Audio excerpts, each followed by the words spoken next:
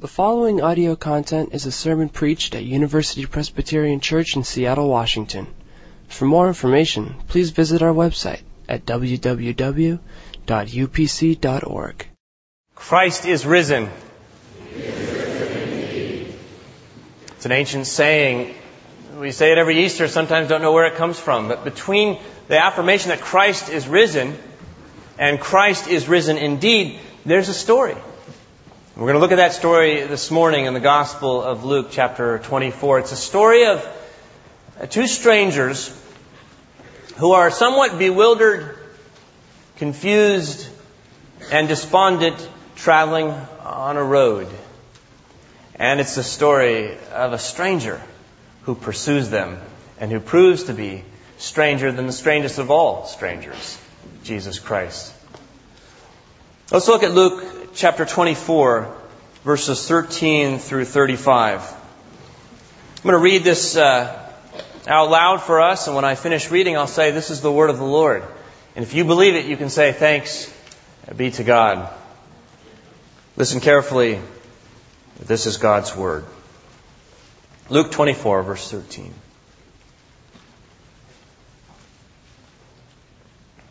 Now on that same day, two of them were going to a village called Emmaus, about 7 miles from Jerusalem, and talking with each other about all these things that had happened. While they were talking and discussing, Jesus himself came nearer and went with them. But their eyes were kept from recognizing him. And he said to them, "What are you discussing with each other while you walk along?" And they stood still, looking sad. Then one of them, whose name was Cleopas, answered him, "Are you the only stranger in Jerusalem who does not know the things that have taken place there in these days?" He asked them, "Well, what things?"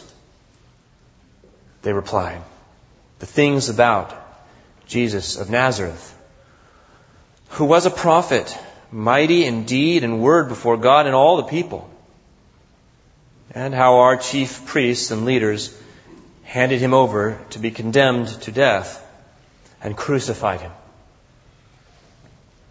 But we had hoped he was the one to redeem Israel. Yes, and besides all this, it is now the third day since these things took place. Moreover, some women of our group astounded us. They were at the tomb early this morning, and when they did not find his body there, they came back and told us that they had indeed seen a vision of angels who said that he was alive. Some of those who were with us went to the tomb and found it just as the woman had said, but they did not see him." Then he said to them, "Oh, how foolish you are, and how slow of heart to believe all that the prophets have declared. Was it not necessary that the Messiah should suffer these things and then enter into his glory?" And then, beginning with Moses and all the prophets, he interpreted to them the things about himself in all the scriptures. As they came near the village to which they were going, he walked ahead as if he were going on. But they urged him strongly, saying, "Stay with us, because it's almost evening and the day is now nearly over." So he went in to stay with them. And when he was at the table with them, he took bread, blessed and broke it, and gave it to them. And then their eyes were opened, and they recognized him, and he vanished from their sight. They said to each other, "Were not our hearts burning within us while he was talking to us on the road, while he was opening the scriptures to us?" That same hour they got up and returned to Jerusalem, and they found the 11 and their companions gathered together. They were saying, "The Lord has risen indeed, and he has appeared to Simon Peter." Then they told what had happened on the road and how he had been made known to them in the breaking of the bread. This is the word of the Lord. The grass fades and the flower falls, but what we just heard endures forever. It's a road story, traveling story. We all travel. I was on a business trip a couple years ago, flying to Chicago from Los Angeles, taking a group of leaders to a conference. And, cheap hotel, office park kind of a thing. And I like to run. That's how, I always run, but especially after a trip. Set the alarm clock 40 minutes early, get up and put my goggles on, strap on the old shoes, and head out the front door of the hotel. And I don't have a plan, don't need a plan. I just need to run for 35 minutes, clear my head. And so I go straight out for a while and start to get tired, take a right. Start to get tired, and I think I'll start to loop back, take a right. And I'm looking for that next right, not finding it, so I take it now. And I take another right. And I keep thinking if you take rights, you've got to get back to where you began, right? T.S. Eliot says the end of all of our exploring will be to arrive where we start and know the place for the first time. And that's all I was asking. But I wasn't recognizing anything. And I kept turning and running farther. I thought I'll run bigger loops. I'll run smaller loops. An hour and a half and a near marathon later, I stopped for directions. I am a guy. Yeah, and the conference had already started, and I had the only car keys to our van locked in my room, and boy, the elders weren't real happy with me when I got back to the hotel room. But I was as fit as a fiddle. Sometimes we get lost in life, and we may not even know it. We think we know where we are. We think we know where we're headed. But sometimes we do know it. Sometimes we wake up and we go, think, but thought. Now I'm not so sure. It's just the landscape looks different to me. I'm not sure I know where I am. And now that I think a little bit more about it, I'm not sure I know where I'm going. I know where I was going, but not sure I want to go there anymore. And now I'm lost. Well, maybe you're the only one who knows it. Maybe you've kept this feeling inside of you, but if you were to admit it to God today, you'd have to say, God, in my marriage, I am lost. Or God, with this career thing, I've lost my bearings.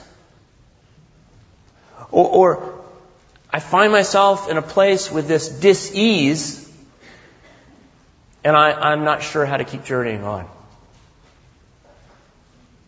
What I love about this text, the Road to Emmaus, is that it's a text for people who are lost. And it's a text in which we see that Jesus doesn't stand there waiting for us to come back. No, He puts on His running shoes in hot pursuit. He's after us today as well. He's after you today as well. You see, there's an Easter in Jerusalem by the tomb. But there's an Easter on the road away from Jerusalem as well. There's an Easter in the brilliant sunrise of dawn. But there's an Easter in the fading hues of the twilight as well. There's an Easter of new faith and great hope and expectation, discovering Jesus is alive. But there's also a road-weary, weather-beaten Easter in which I can still affirm, even in the midst of my disorientation, confusion, and sadness, that Christ has risen indeed. It's a story between those two statements. Christ is risen is the cry of the morning in Jerusalem at the tomb. We get the idea that Motel 6s were a little steep in price for followers of Jesus Christ, and He's just died, so that might affect the budget, and so they're all staying in a house in Jerusalem. A bunch of them are all crammed in there. And of course, the ladies are the smart ones. The smell of the men is built up. They say, we're getting out. So they go out in the morning and they take some spices. And they're going to go to the tomb and hope that they can somehow get access to the body and do some more embalming.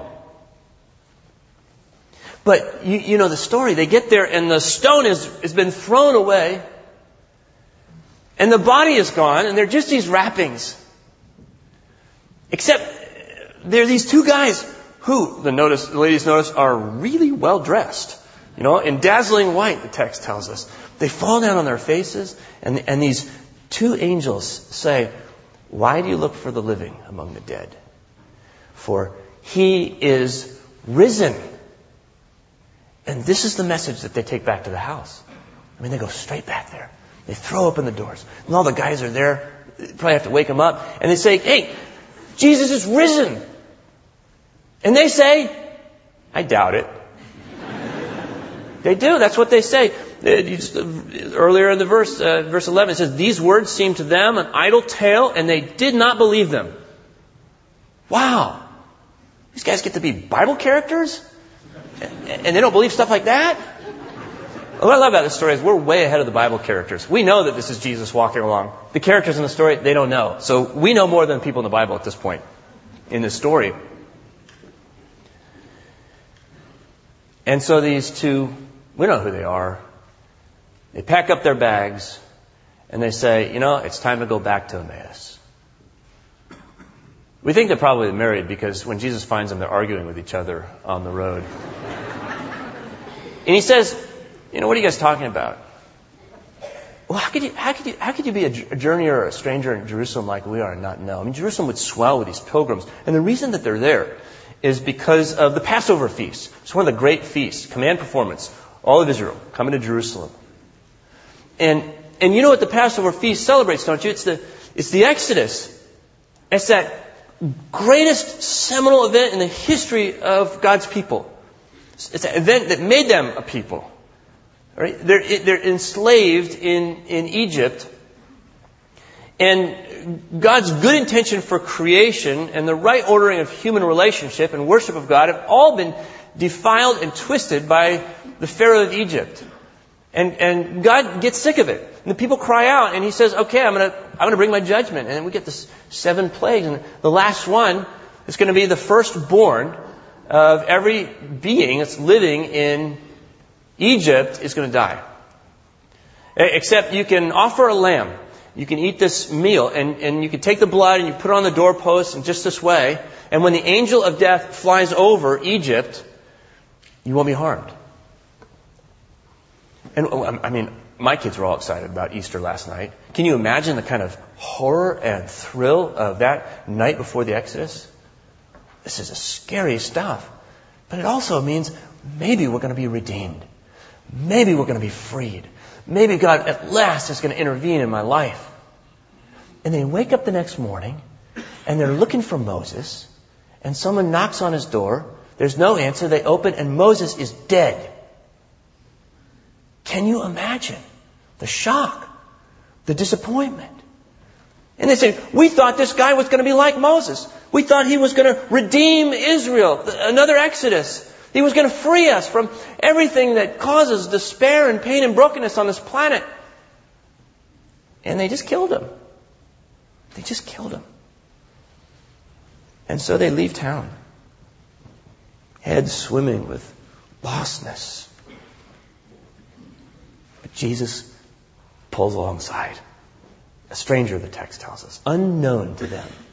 And he engages them in 3 ways. The same 3 ways I believe he engages you and me today if we want Easter hope. Let's look at those 3 ways. The first thing he does is he says, "Hey, have you guys looked at the Bible recently?" He said, the word Bible just means a book. He says, there's a book that talks about all these things you're talking about. We see here in verse 27, he says, "Beginning with Moses and all the prophets, he interpreted to them the things about himself in all the scriptures." It's a Sunday school class. He said, "I'm just going to go right through the book and I'm going to tell you, that's about me, that's about me, that's about me." The Bible, it's an amazing book. Written over 1,500 years by over 40 authors, many different walks of life, thousands of years of miles of distribution. It's a collection of writings. But all of them speak with one voice about Jesus. And he goes through the prophets, and this is amazing stuff. 500 years before Jesus is born, there are texts that say, where he's going to be born, to whom, which parents, what they'll name him, the circumstances of his life, that he will be pierced for our transgressions, the way he'll die, that he'll be betrayed for what price, 30 pieces of silver, that he would be buried in the tomb of a rich man. I mean, on and on and on, 300 promises, all fulfilled in one person. So this is the plan, Jesus says. My suffering before glory, that's the plan. And you and I look at the book, and now we've got the New Testament, which is not a book of religious mythology. This is a book of people who are eyewitnesses to the most dramatic event in human history that will ever occur. The resurrection of Jesus Christ. It changes the whole thing. Just a couple of years later, not generations later, a couple of years later, the Apostle Paul would say, 1 Corinthians 15, he says, I handed unto you of first importance what I had received, that Christ died for our sins in accordance with the Scripture, that he was buried, that he was raised on the third day in accordance with the Scriptures. They appeared to Cephas, that's another name for Peter, then to the 12, then he appeared to more than 500 brothers and sisters at one time, most of whom are still alive, he says. So he goes, don't take my word for it. Check it out. 500 people. This was not a private affair. That's how we can have the greatest movement in human history develop right in the city where we could most easily disprove the resurrection, because these people saw him die, but they also saw him rise. Peter said, we don't follow cleverly devised myths when we make known to you the power and coming of our Lord Jesus. We have been eyewitnesses of his majesty. John says, we declare to you what was from the beginning, what we've heard, what we've seen with our eyes, what we've looked at and touched with our hands. See, they're witnesses to Jesus. That's what the book is about. It's a story of his suffering and glory. They go together. And then the next engagement with them is over a meal. And I love this part. I mean, this is good Easter humor. Easter's serious stuff, right? But you see the joy of Luke as he relates the story of Jesus, and even Jesus' sense of humor. As he says in the text, he made like he was going to go on. Jesus knows he wants to have a meal with them, but he pretends to keep on going. Why? Because Jesus wants you and me to invite him in. He wants to be invited in. Even today, for a meal. As he says in Revelation 3:20, behold, I stand at the door and knock. If anyone hears my voice and opens the door of their life to me, I will come in and I will eat with them, and they with me. Jesus has been eating meals all the way through the Gospels. I mean, that's why Presbyterian, it's a rich tradition, food we eat so well, because Jesus is constantly eating throughout these stories, the Gospel, all the time. And what you notice is, he's always eating with the wrong people. Right? He just can't get it right. The right people always invite him, but no, he goes to eat with the sinners. There's this prostitute woman who cries on his feet. There's a tax collector sympathizer with our Roman oppressors, and he wants to eat with that sleazeball. There are two sisters who get into a fight right there in front of him. Do you think you'd have a fight if Jesus came to your house for dinner? Jesus is always eating with the wrong people. That's why he came. That's why he came. He comes pursuing you and me to eat a meal, to have a relationship with us. The Bible begins with a meal. Remember that? They eat some fruit that they weren't supposed to eat. And the text, as it's told here in Luke 24, is very similar to that first meal.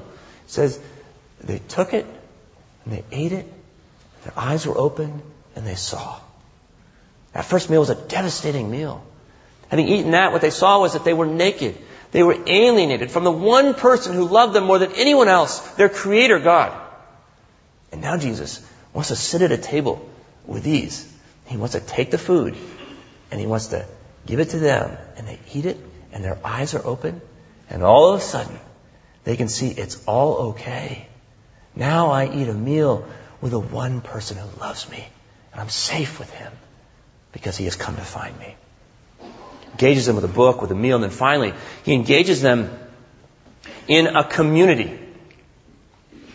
Because once their eyes are open, they run back to Jerusalem that very hour, because they can't wait to tell what they have seen. And they find out that Jesus has been appearing to other people as well, to Peter, to Simon. And so when they walk through the doors, they hear everyone saying, Christ has risen indeed. And they want to tell their story of meeting Jesus on the road and the meal. And that's what happens here every Sunday, by the way.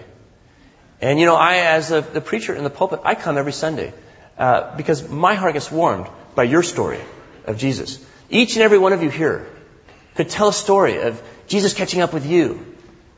And that story encourages me. So we come together because our hearts burn on the road, but they burn brilliantly together when we gather to worship. We find ourselves, even in the midst of our confusion, doubts, and disillusionment, finding joy and life in the risen Savior, Jesus Christ. Well, He's pursuing you, friends, in the same way. He walks beside you to offer you life, even when you can't understand the pain. There's a little story about that written by Henry Nouwen in a book called Our Greatest Gift, in an adaptation. It's about two twins who are in a womb named Spirit and Ego. And Spirit says to Ego, I know you're going to find this difficult to accept, but I truly believe there's life after birth. Ego responds, don't be ridiculous. Look around you. This is all there is. Why must you always be thinking about something beyond this? Accept your lot in life, make yourself comfortable, and forget all about this life after birth nonsense. Spirit quiets down for a while, but her inner voice won't allow her to remain silent any longer. Ego, now, don't get mad, but I have something else to say. I also believe that there is a mother. A mother, Ego guffaws. How can you be so absurd? You've never seen a mother. Why can't you accept that this is all there is? The idea of a mother is crazy. You are here alone with me. This is your reality. Now, grab hold of that cord. Go into your corner and stop being so silly. Trust me, there is no mother. Spirit reluctantly stops her conversation with Ego, but her restlessness soon gets the better of her. Ego, she implores, please listen. Somehow I think that those constant pressures we both feel, those movements that make us so uncomfortable sometimes, that continual repositioning and all of that closing in that seems to be taking place as we keep growing is getting us ready for a place of glowing light. And we will experience it very soon.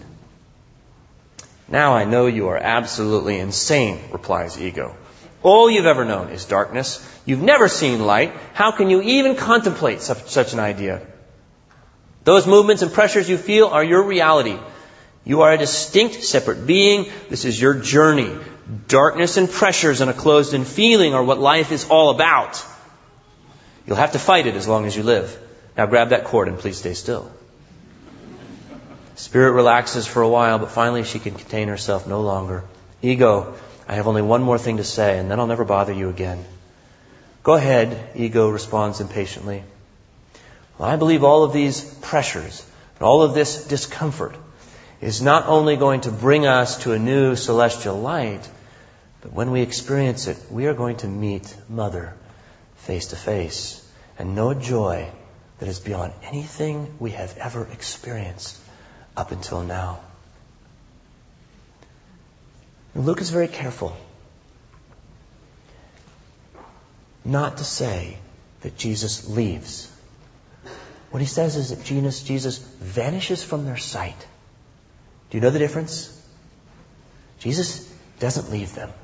And Jesus has no intention of leaving you and me. But he has vanished from our sight. And that's the reason I believe that Jesus comes up to these two in such a cryptic way. And he doesn't, like he says to Thomas, put your hands in your fingers in my wounds and say, I'm Jesus. He comes up to them to engage them in the very same way that he wants to engage you today, through a book, through an intimate meal, in the company of those who affirm Christ is risen. So that if I say to you, even in the midst of your confusion, that Christ is risen, you know how to reply. Let's pray. We thank you, Jesus Christ, for being so great that you could overcome the bond of death, and with it every other thing that binds us. We thank you for being so great in love that you have pursued each and every one of us in this room. And we can't see you, but you are after us, and you are with us, and you are calling us into relationship with you. Grant the transformation of our lives, even when you don't answer all of our questions. Grant the transformation of this, your creation, for your name's sake and for your glory. In Jesus' name we pray. Amen. All University Presbyterian Church online audio is available on both CD and cassette. If you would like to support the mission of UPC by ordering copies of sermons or classes, please visit www.upc.org/audio, email audio@upc.org, or call 206-524-7301, extension 117.